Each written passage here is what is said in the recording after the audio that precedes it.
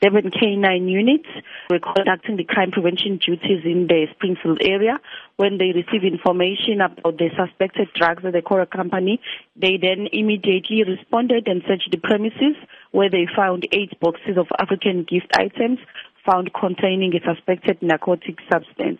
How much of the substance was in fact discovered in these gift items by police?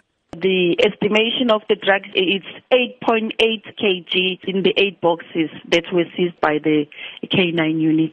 Now, in terms of the 2 arrests that have been made, what's known about the suspects at this stage? The suspects will then be profiled to see if they are linked to any other cases that are involving the smuggling of drugs.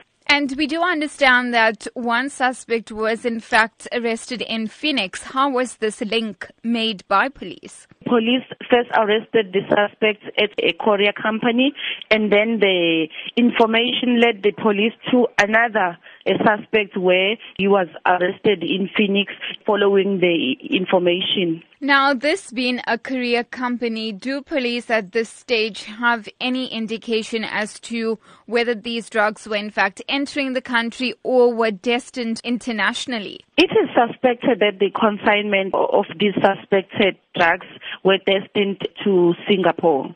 And how concerning is that then, that there could be a network, a syndicate operating from Durban for international borders? It is still being investigated if there is a syndicate working with people from outside the country. And should these arrests then serve as a deterrent to those who are involved in the drug trade? Yes, this will serve as a warning to other people who are smuggling drugs, that the police will make sure that they will apprehend them wherever they are hiding.